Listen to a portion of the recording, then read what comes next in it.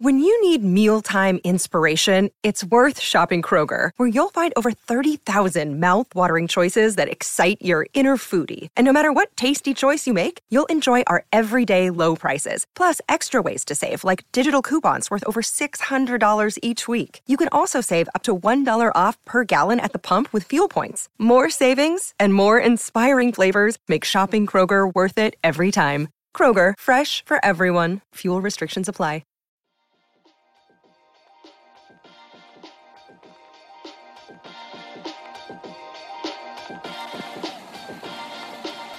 Hello and welcome to another episode of Zero Ducks Given on the eve of an Ashes Test series, which is very, very exciting, or at least it would be if it doesn't look like it's going to absolutely hose it down with rain and there's barely going to be any cricket in the first test. Finney, our man on the ground, who we have sent out to Australia. People will say that Finney's out there for Test Match Special, but actually he's out there for Zero Ducks Given. Isn't that right, Finney? No, because I've still not received a penny from doing this podcast for the last year. So, no, absolutely not. I'm not here for you. I thought you did it for the love of hanging out with me and Dan once a week, virtually. Well, the only advantage of COVID is the fact that I've only had to meet you a couple of times in the last 12 months. If we had to sit in a room and do this every day, then or every week, then it would be a little less enjoyable, I'd say. Right. Okay, Dan, a riposte from you, please. I have nothing to say to this ungrateful bastard. I mean, we've made him what he is today. Without him, he wouldn't have been taking my place in the Test Match bloody special team, would he? That's true, actually. Well, you've made me really miserable. Yeah. I'm going to channel my inner Unabomber and see what I can do about that. That's even by our standards, that's an early threat in the podcast. Dan's threatened to Unabomber Stephen Finn. Now, a photo that I posted on the Zero Ducks Pod Twitter and Instagram account did very well this week because of time difference, Finney is there in the evening in Australia. Dan and I have had to drag ourselves out of bed at about 7:30 in the morning. And so Dan, he's not a morning person at the best of times. So I posted a photo of his outfit from the last episode of Zero Ducks Given, and it was very popular on Twitter. If you didn't see it, Dan was wore a cravat, a fetching sort of green jumper, a sort of train driver hat. This morning, Dan, you look a lot like E.T. when he's on the front of the bike at the end of that film. You got a red hoodie. He's got as much hair as E.T. as well. Yeah. Yes. Thank you very much. Well, I feel considerably more bleak than E.T. on the bike. He was like he had the wind in his, I was going to say hair, but it wasn't hair. Wind in his scaly skin. Wrinkles. Yeah. Yeah, I've resorted to going entirely fat-faced today in an attempt to get sponsorship because I've discovered it's taken until 2 weeks ago that the famous fat-faced loungers have come back in stock. Right. And I've bought 2 pairs of them. I'm wearing them both simultaneously because I'm so cold, along with a fat-faced hoodie. And can I just say also, there's a fantastic new brand of jeans. Well, I say new. I'd never come across them until the other day when I found myself in Dartmouth in Devon. A friend of mine swore by these jeans, Scotch and soda they are, and which seemed to me a very appropriate brand name for a pair of jeans that I would wear. And they have got the perfect fit for a man who has no bum and legs like twigs. Oh, really? So, well, then I need a pair because I've got no bum. I go straight down. Oh, they'd be perfect for you. Toast, perfect for you. Oh, yeah. Let's tag them in or something. What do we do in order to get free jeans? Can you imagine how disappointed Scotch and Soda are going to be? They're obviously trying to be, a cool, sexy brand. They've got you and me advocating them. It's not exactly who they were probably after somebody, like a Matthew McConaughey or a Brad Pitt, but they've got me and you extolling the virtues of jeans because they're great for you if you've got no arse. Yeah, well, look, I bought them in a small shop in Devon. I think they're already starting small, aren't they? I mean, from tiny acorns to great oaks grow. No, that's true. Scotch and soda. I always thought the brand Fat Face as well. Their name has let them down because no celebrity on the red carpet. They say, "Who are you wearing?" It doesn't quite sound as sexy as Yves Saint Laurent or Prada. James Corden, though. James Corden would be good for Fat Face, wouldn't he? Well, we've threatened to bomb Stephen Finn and upset James Corden. We're not even 5 minutes in. Good work as ever, Daniel.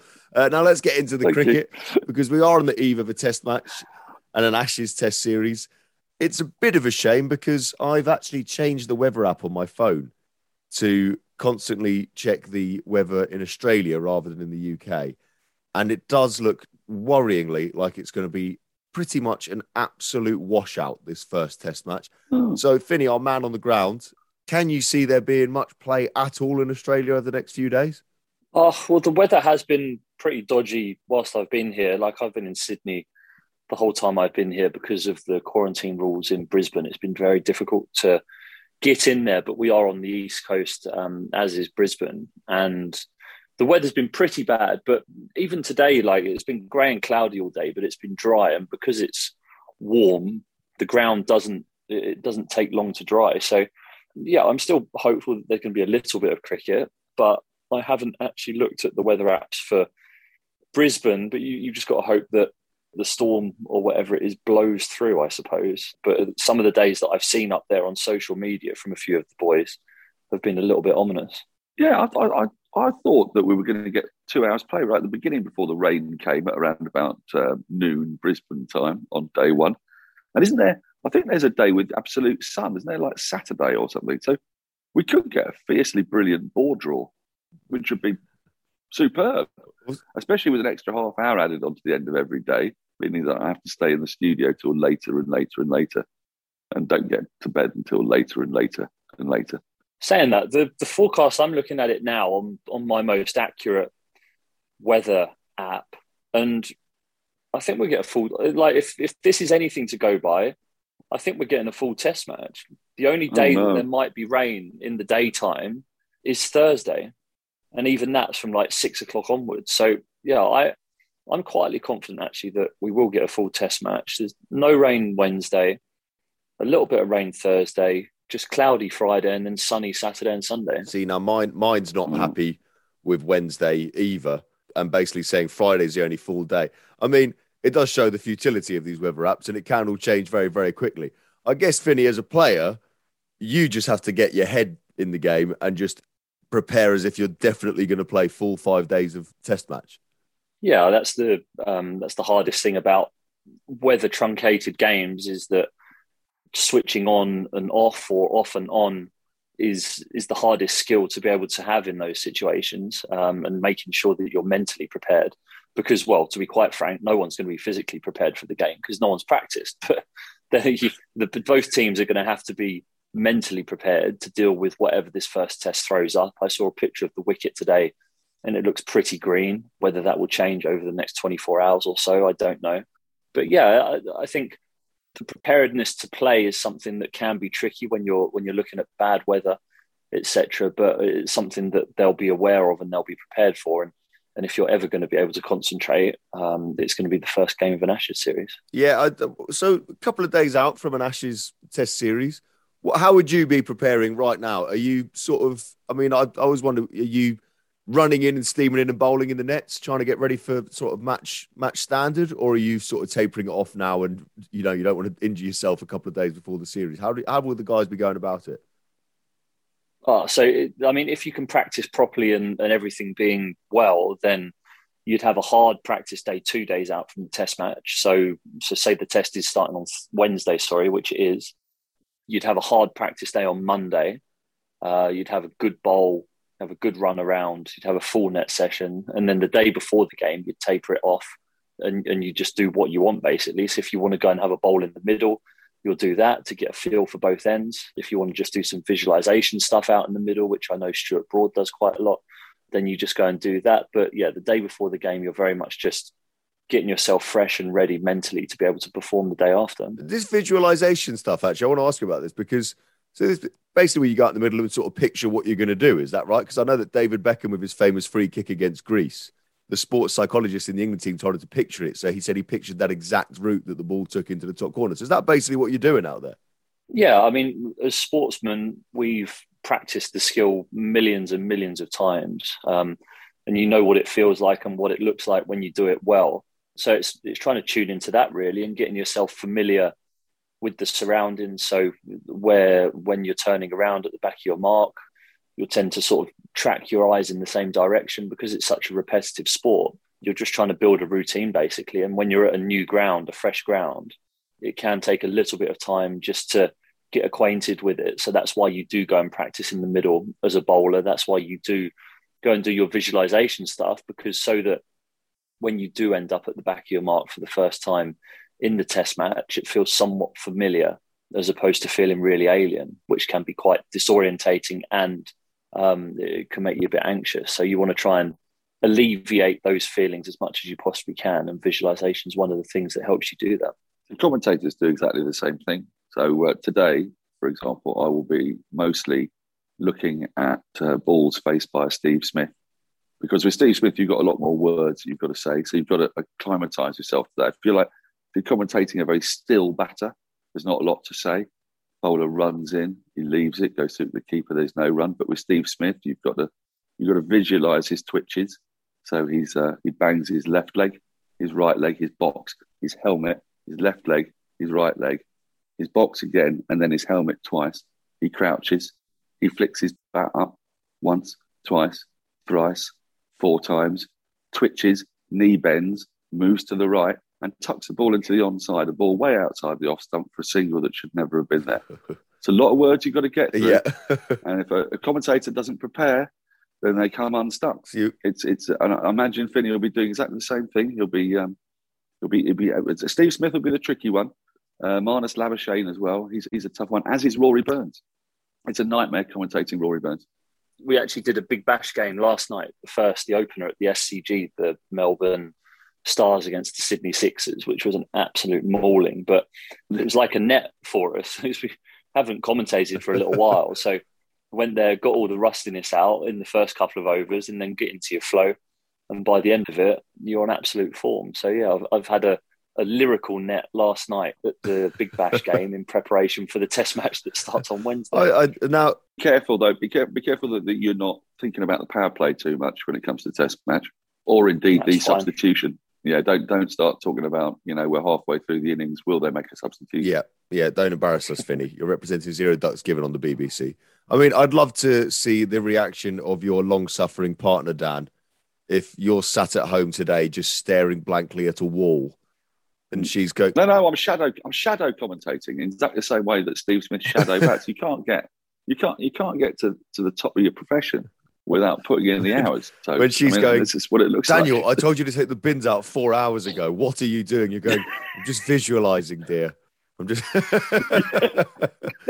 I'm visualising Jack Leach coming in off 4 or 5 paces. It's actually a hell of a game in case you're interested.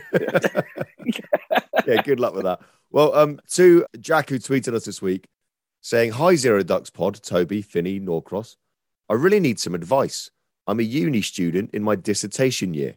I really want to pull an all-nighter for the first test and get some work done at the same time, but Finney seems to think the game will be a washout. In that case, I may as well get a good night's sleep and have a productive session in the library the next day. As I say, I'm in my dissertation year, so sacrificing a day of work for a rained-off cricket match wouldn't be ideal. So what do you think would be the best course of action? Cheers." Well, first of all, we've not helped because all of us have looked at different weather forecasts and seen different things.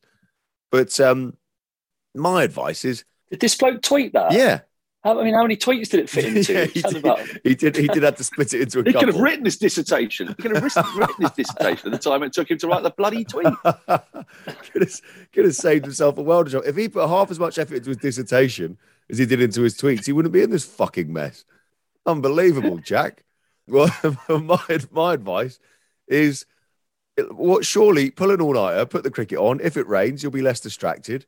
If it doesn't rain, you get to watch some cricket. Also, there's not many sports. Like, it'd be difficult to do some work while you're watching a game of football. It's quite frantic for 90 minutes. But a day of test cricket, you can sort of have it on in the background and just tune in, watch for the ball.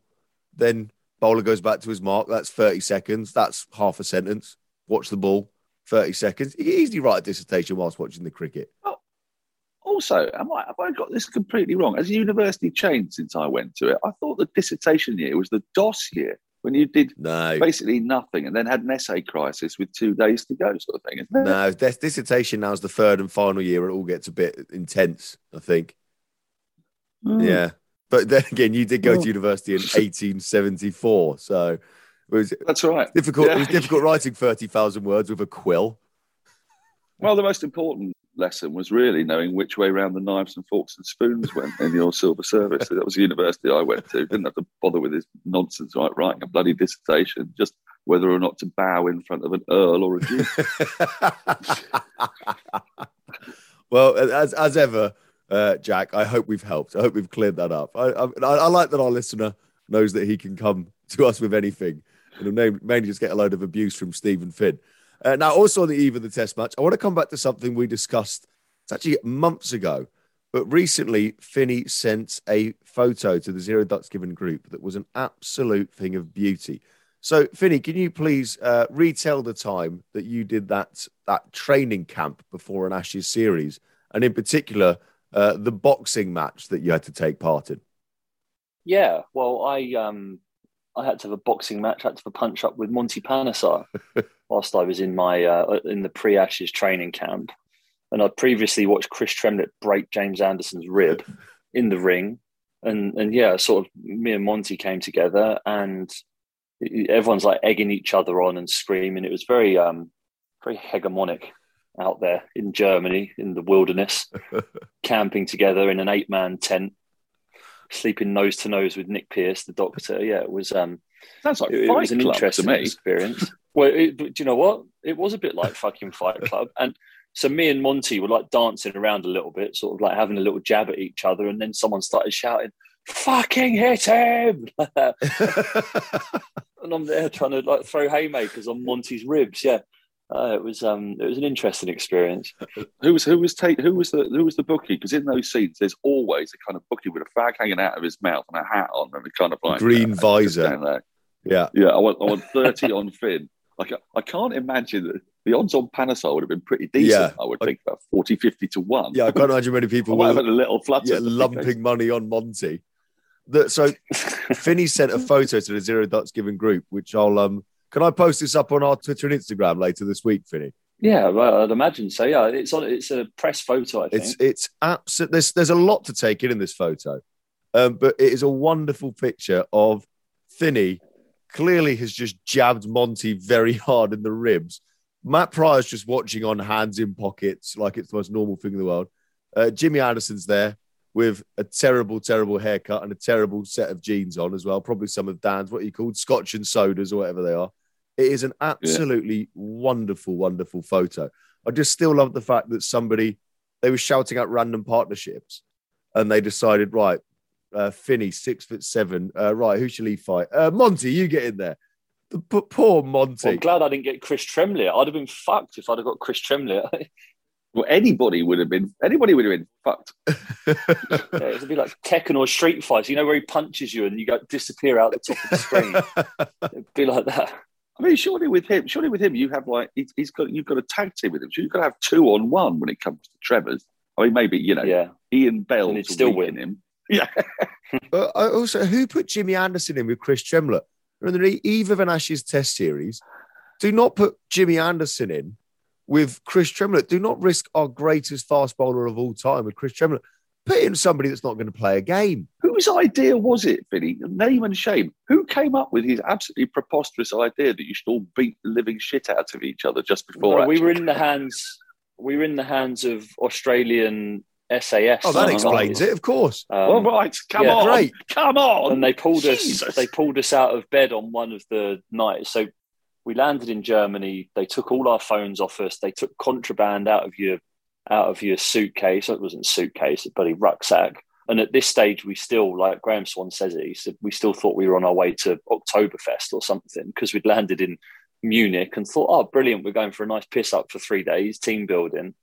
And yeah, we were basically everything taken off us, taken to the middle of nowhere in Germany, dumped in the middle of a forest, and you had to run around and follow these guys, carry bricks. If you called anyone by their first name, the whole group had to do 50 press-ups. If you swore, the whole group had to do 50 press-ups. And you're running like single file through this forest in Germany with these bricks in your hand that were your new best mates. And if you dropped the bricks or you broke the bricks, then you were punished severely for it. Yeah, and you had to like walk with the bricks above your head for a little bit, then out to the side. But then, so in the middle of the night on the first night, everyone's fucking knackered. When we get to sleep, we're eating nasi goreng, like dried nasi goreng packet stuff that you pour a bit of boiling water in. Me, KP, and all the boys sat around the fire eating nasi goreng, going, "Oh my God, what has my life come to?" And then after about an hour's sleep, they wake everyone up. So we're so sleep deprived by this stage. After an hour's sleep, they wake everyone up. Right, line up in front of the fire. There's people like scrambling around. People are in their pants, like, and you have to take your bricks with you. And then they're like, right, take your bricks and go to the middle of the forest. And they were shouting at us, "It's 10 a.m. in Brisbane. In a month and a half's time, you'll be bowling the first ball of the Ashes. If you can't be ready now, you won't be ready then." And we had to stand there with these bloody bricks held out sideways at what it felt like 3 o'clock in the morning after 1 hour's sleep. And if you didn't do it, everyone had to do 50 press-ups. Yeah, it was pretty brutal. What brainiac thought that this was a good idea to get Australians to put you through that crap? And also, did nobody push back and say, wait a minute, what do you mean? If I'm not ready now, I won't be ready in 6 weeks. The whole point about 6 weeks is to get ready. You get ready slowly and get ready in the right time zone. Who put up with this nonsense? I mean, I know international athletes can be a little bit slow on the uptake sometimes, but it's a bit like sending the Secret Service in 1940 to a Gestapo training camp so that they could learn ciphers. What kind of madness is this? It's absolutely beyond belief. I mean, who was Andy responsible Flower for this? Andy Flower. It was Flower. I mean, it worked. Right, it did work. You got to give. Do you reckon? I reckon we'd have won 5-0 if they hadn't been so exhausted that all their ribs broken. Well, I'd say the hardest bit of the few days away was you had to build out. They gave you some wood, and you had to build a stretcher out of wood, and you were in teams of 6, I think. And believe me, I had Chris Tremlett in my group, and so there was this like hill. It was like a 45-degree hill. Every 100 yards there was a cone, and each time you got to the cone, you had to swap who was laying on the stretcher, do like these series of exercises, and then pick the stretcher up with the next person on it, carry it the next 100 yards, drop it, do your exercise, and it was a race up and down the hill to see which team could build the stretcher, carry the people, do the exercises, then come back down.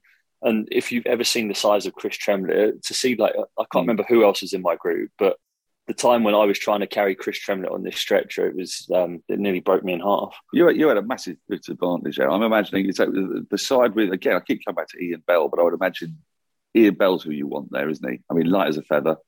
Bell, Pryor, and somebody else quite little. Trott. So that it would have been the nimble team that won, wouldn't it?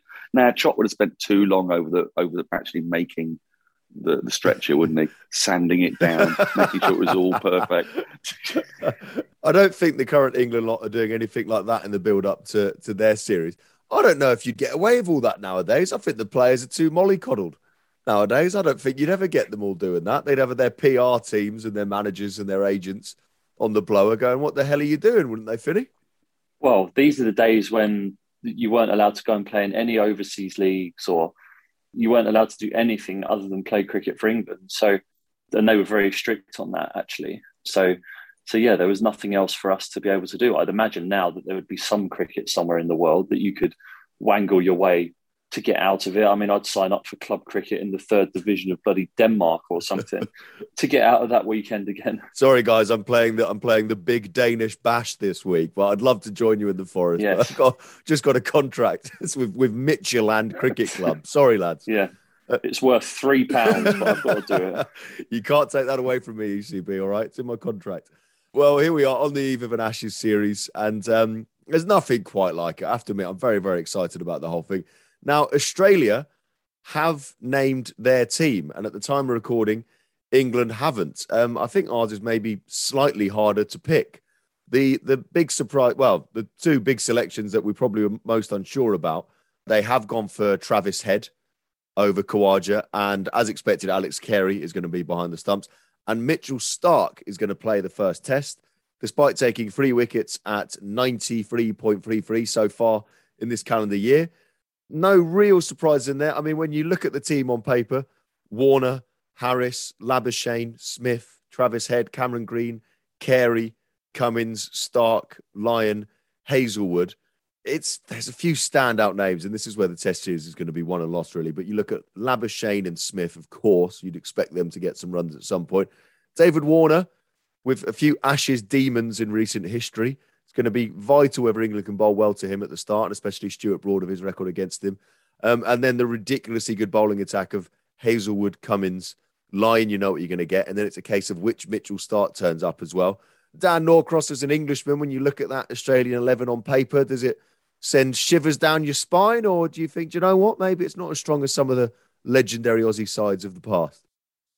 Well, the first thing I think is thanks very much for letting us know who's playing in advance. So we've got a little bit longer to work out what to do. I mean, it's just an extraordinary dick move from them. Why do they do it every time? You know, I mean, it's a bit like sort of playing poker and saying, oh, by the way, I'll mostly be bluffing today. I mean, why give your opponent anything at all? Why not just wait until when you actually have to give the team? I find it preposterous. You're right that there's almost no surprises. Yet again, Cummins, Stark, Hazelwood, Lyon. I mean, those four, they're always fit just in time for Ashes series. They always play every game. They play every game against India as well. So keeping them fit has been an incredible achievement by Australians, except I suppose if you don't play any cricket, it might be easier to be fit because they've refused to play any matches during COVID. But you sort of know what you're getting with that. Travis Head does surprise me a little bit. I don't quite know why they're so allergic to picking Usman Khawaja, because I really rate Khawaja, and I don't think England will be frightened by Head. He's also a commentator's dream. And I don't think Marcus Harris will scare England too much. They'll see a little bit of fragility in that opening pairing. They know what they're getting with Warner as well. We're all petrified of Smith and Labuschagne, as we should be. But Smith's not. He's actually, if anything, been slightly wonkier form. So you never know. There's a chink of light there. So much is going to depend on these pitches. And I've got to tell you, I'm going to give you a stat that came from Andy Zoltzman, TMS's scorer, which he sent through to me the other day while he was in Coogee, gazing at historic stats about El Nino and La Nina, because you know we're in a La Nina at the moment, which is why there's so much rain. It's when it gets warm and wet in Australia, and it sort of happens every 4 or 5 years. And in La Nina events, there have been 9 Ashes series since 1903, and England have won 5 of them, and Australia 4. There we go. In all other ones, Australia basically dominate. So I think there's a chance there. With what we'll be talking about is the moving ball. There's also talk of there being more lacquer on the Kookaburra. I heard a couple of England bowlers, saying that there's a bit more on the ball, so maybe it'll stay. I don't know whether it'll stay shinier for longer. It'll be interesting to know what Finney thinks about that. So the other part of this is that England have got the option to rotate their seamers in a way that Australia made it very clear. Right, we're just going in with the same 4. Forget Jai Richardson. He's just there as backup. He'll only play if anyone gets unfit and gets injured. So I think that I just don't understand. I don't understand why they would tell us this.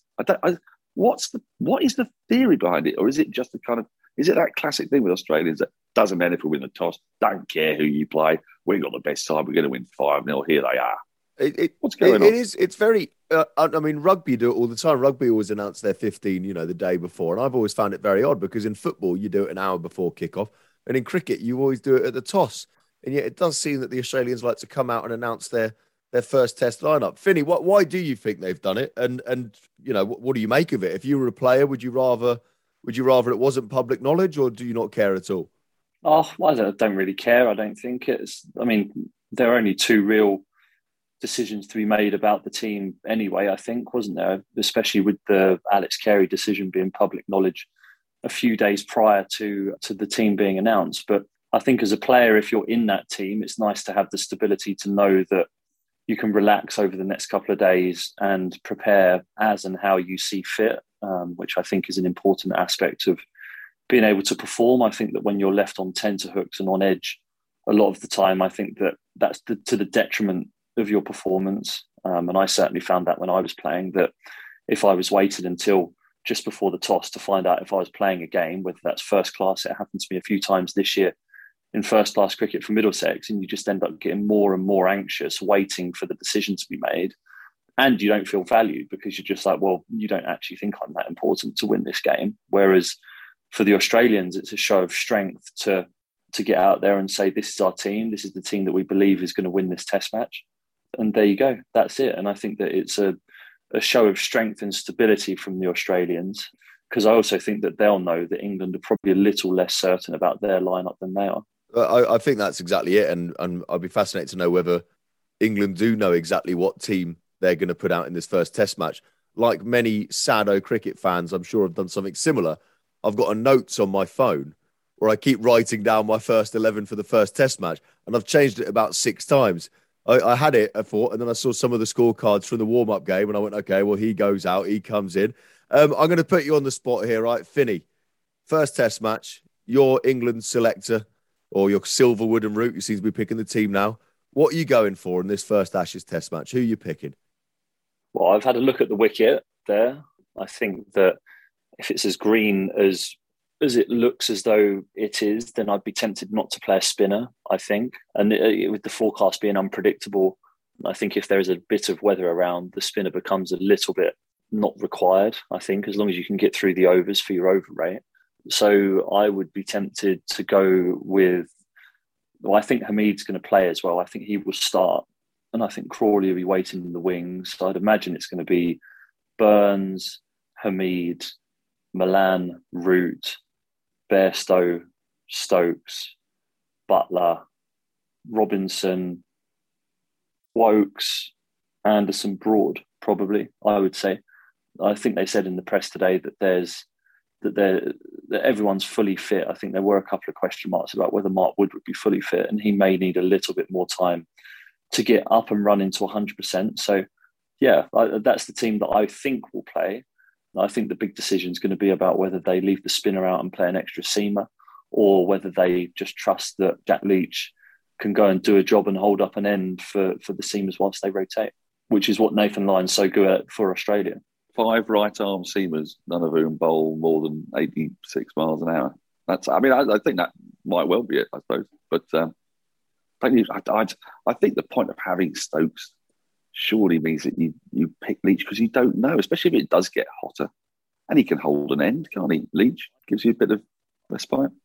He can, but I just think that with the lack of preparation time and the lack of overs in people's legs, I think that you're going to have to spread the workload amongst seamers. I think that it's unrealistic to expect the bowlers to be able to bowl 20, 22 overs in a day and then pull up the next day and do it again.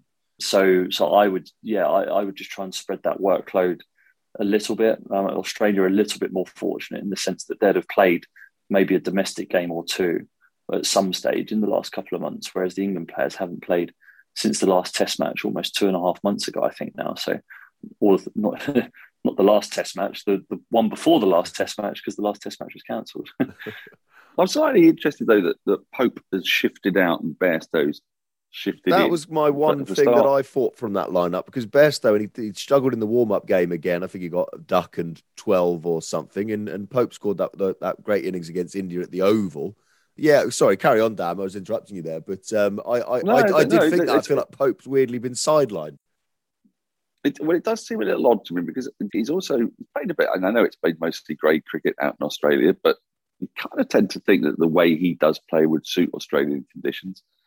I can see the sort of Bairstow coming after Lyon aspect of things, but Pope's not just a guy for the future. As you said, his last innings for England was an exceptional one at the Oval. He seems to me to be the man that you would have in there because he's at number 5 would be ideal. They've been looking at Stokes at 5 instead, and then whoever, whether it's Pope or Bairstow at 6, that'll also be an interesting conundrum to see which way round they put them. And looking at that green tops with Woakes at 8 and Robinson at 9, you've got a pretty nice batting lineup, haven't you? That's quite deep. But yeah, I'd be surprised if Pope's not playing at some point in this series, and that's why I'd probably have picked him first up. Yeah, I completely agree. I want to ask you about the opinion of Steve Harmison, who said in the build-up to this test match that he would put Stokes at 3 because he thinks he's got an aura, a presence. He's behind Root, definitely our best batsman on his day.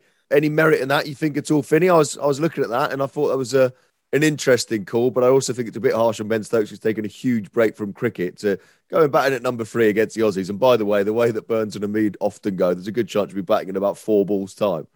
Yeah, well, I mean, first and foremost, I think it's a very tight call between Bairstow and Pope. The only thing that would count in Bairstow's favour is the fact that he has played Test matches here before, and I know that that's not a prerequisite for selection, but that would be the reason why they may go with him. But I think you're right. You're going to have to play Ollie Pope at some stage in Australia, because he could be coming on 3 or 4 more Ashes tours after this one. So you want to get him up and running. So yeah, maybe that was an oversight on my part. And Pope should or would play. But I think that's the decision that they're going to have to make out of that top 7, is Pope or Bairstow. And well, the rumblings are that it will be Bairstow, aren't they? So I think you were spot on, Finny. I think they probably are going to pick Bairstow. I just question it. But I do think that would be a shame for.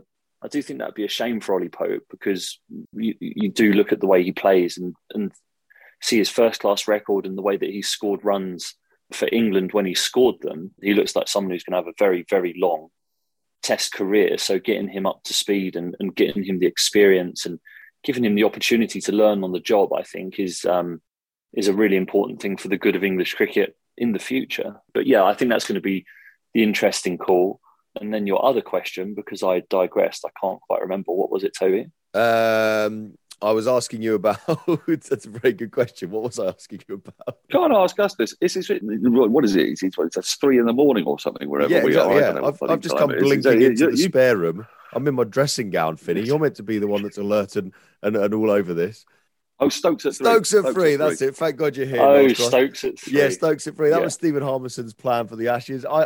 I kind of like it. I kind of like the idea of it. But in reality, it exposes one of your best batsmen to Hazelwood or Stark or Cummins very early on with a new nut who's not played cricket in a long time. Yeah, I think it's asking a bit too much of Ben Stokes, that in terms of what he brings to the team, the energy in the field. If you are expecting him to bowl a decent amount of overs to, 1, share the workload, but 2, because if we do go with the attack that we said, he's probably the quickest bowler in that attack. So there might be the chance for him to play an enforcer role or something which can take it out of you. And then if you're dashing straight off after doing and putting the effort that he does in the field, I think that you're at a severe disadvantage to then strap your pads on and potentially be walking out there the second ball of a Test match innings. So the principle of having someone who plays in the manner of Stokes at number 3, the way that he pulls and cuts strongly and has a solid defence and back foot defence, I think that's not a bad idea. But I think when you take all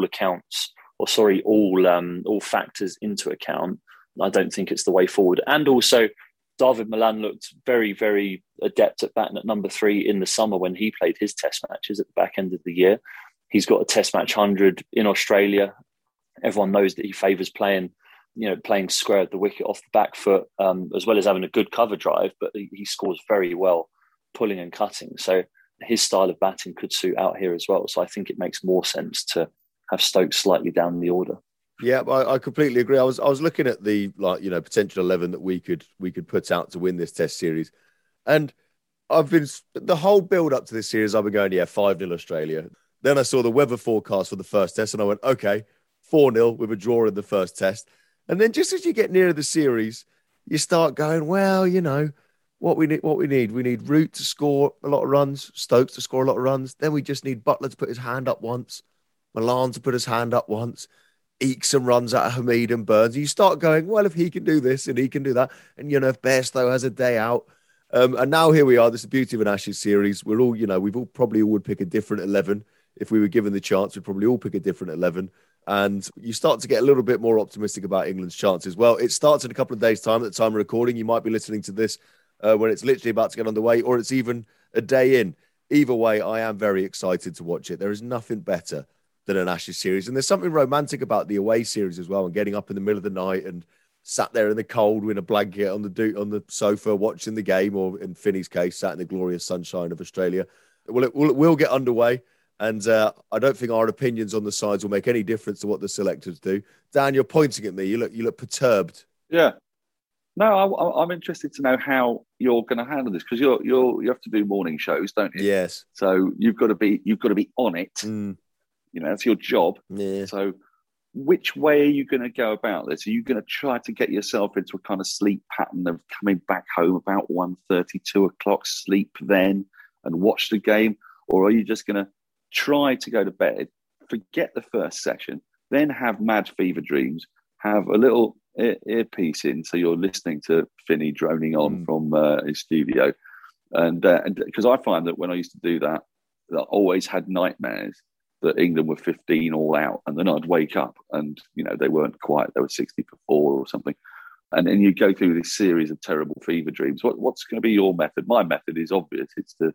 It's to work through the night, be exhausted, and then try to stay awake somehow with strong coffee and fall asleep the moment I'm allowed. Yeah, I haven't quite mastered my Ashes schedule yet. I've obviously given it a lot of thought over the last few days. But so my much better half, she gets up at 4 a.m. for work anyway. So I am thinking of going on a slightly similar pattern to her. Some probably will actually do. I tend to sleep with headphones in anyway. I tend to listen to something when I fall asleep anyway. So I probably will chuck the cricket in my ears, go to bed early, maybe chuck the cricket in my ears, and then get up at 4 and sort of turn. When you wince as you turn on the TV screen to see how bad the scorecard is. I remember doing that in the 06, 07 Ashes. I got up early to turn it on. I think Australia were 300 for 2 on the first day. And I was like, oh no. So I probably will get up about 4 o'clock, I think, and watch the last few hours and then head to do my brilliant award-winning radio show. Yeah. That would be great for Adelaide. Yeah, perfect. Because you'll actually be up before lunch for Adelaide, or whatever they call it, dinner or something.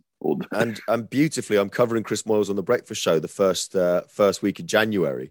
So I'll be able to catch the last few hours, in the studio. I can do a show whilst having the cricket on the screen in the background. And my producer's a big cricket fan as well. So that's worked out very nicely. So thank you, Moyles, for taking some holiday. Very quickly, before we say goodbye, because we've only talked really about England versus Australia, but there was another test match taking place. Now, in true Zero Ducks Given fashion, last week we talked about India versus New Zealand and their brilliant test match. And I said the famous words, if this New Zealand side had a spinner, they'd be absolutely perfect. And I said, if you threw Daniel Vettori into this New Zealand side, they'd be pretty much the perfect test team. And, obviously what I was doing was reverse psychology. And Jazz Patel took this, and because obviously everybody listens to the podcast, he took this and he used it to fuel his performance against India. So, quite impressive that after saying, if only this New Zealand side had a spinner, one of the few times in history a spinner took 10 wickets in an innings. I mean, I've got to hold my hand up there. This is like when I slagged off Chris Morris and then he went for the most expensive player in the IPL. He took 10 wickets in the first innings. He took 4 in the second, 14 in the match. And Rashin Ravindra took 3 as well, by the way. So 17 wickets New Zealand took in the test match, all of them to a spinner. And I just want to say to Jazz Patel that you are welcome, because clearly I've fueled him and he's used that fire in his belly to perform. And so you can thank me later, Jazz Patel. Yeah, not my finest hour, but New Zealand got absolutely spanked by India, lost by 372 runs in the second test match. Little statette, he became the first player in the history of Test cricket to take the first 10 wickets to fall. Because when Laker took his 9th for a start, England batted first, and then Laker, I think, took 9, then 10. He was on for Lakers' record. And then they were bowled out for 62, and I thought, oh no, he's not going to get another chance to bat. But India very graciously decided to pile on the agony, like batting with a lead of 260 odd. Unfortunately, Ravindra came and picked up a couple of wickets, which ruined the possibility of beating a Laker. But what a thing that was to wake up to. 10 for 119. I think it's him, Laker, and Kumble, isn't it? That's basically done that remarkable feat. And bearing in mind how inexperienced he is, that was quite the performance. There's something incredibly badass about losing by 372 runs, but you yourself taking 10 wickets in the first. You can in the meeting afterwards. It's the best feeling. In the meeting afterwards, look, guys, there's one of us trying out here, lads. Come on, yeah. Before we go, I want to test Finney. So Finney, Patel took 10 wickets for 119 runs in that first innings. Let's go through your best ever bowling figures to see how arrogant you are and how well you know yourself. So, best ever test bowling figures, Stephen Finn? 6 for 79. 6 for 79, correct. Yeah. Do you want to talk us through that at all? Oh no, just single-handedly won the Ashes back in Edgbaston, but you know. Okay, good. Well, thanks for not going on about it. One-day internationals, best ever figures. 5 for 33. Yeah, want to talk us through that at all? That was at the Gabba actually, against India. It was a nice, quick, bouncy deck. Yeah, and actually, I got the wickets, and I actually bowled pretty nicely. But I think Jimmy Anderson and Chris Wokes opened the bowling and went for about 5 runs off 10 overs, and then I come on and nick people off afterwards. So I stole their poles probably that day. He's very humble when he's talking about his bowling figures, but you get him talking about his 50. He's the most arrogant person you've ever heard. Now, T20 internationals. Now, there's not many wickets to choose from here. Finny, best figures in T20 internationals? All right. How many T20 international wickets have you got? Serious question. 27 less than you. Yeah, there we go. 3 for 16, I reckon. Yeah, 3 for 16, correct. Who was that against? India in Sri Lanka. I'm guessing. No, not India, New Zealand. Sorry, New Zealand in Sri Lanka. Look at that. You'd think he's only got 27 T20 international wickets. You'd think he'd remember them a bit better, but clearly not. First class, best ever bowling figures. Now, you've got to know this. Yeah, 9 for 37. And which bastard took the 10th? Well, Ian O'Brien. And do you know what? Andrew Strauss dropped the 10th at first slip, so I didn't get 10.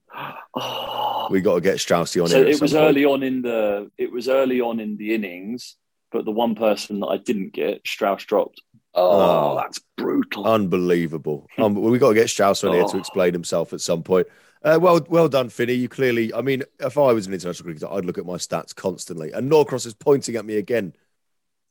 Yeah, because you haven't asked him what was his most expensive set of 5 in a 100 match. Oh, yeah. And his most expensive over in an ODI. Oh, that's a good point, actually. Yeah, Finny. Yeah, talk us. No, I'm a sportsman. I compartmentalise those things. So after having talked to my therapist, they said, ignore when you get asked that stuff. So. Oh, yeah. So when we talked about it's in a box somewhere in the back of my brain. We talked about visualization earlier, and now whenever Finny walks out to a square and tries to visualize bowling, he just sees the ghost of John Simpson.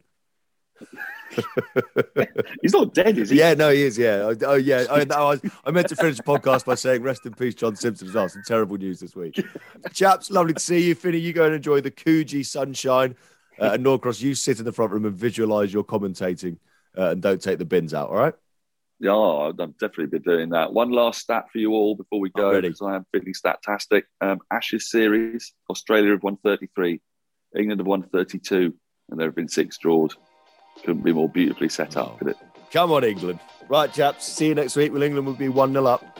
Yeah. Have a good one. Bye-bye.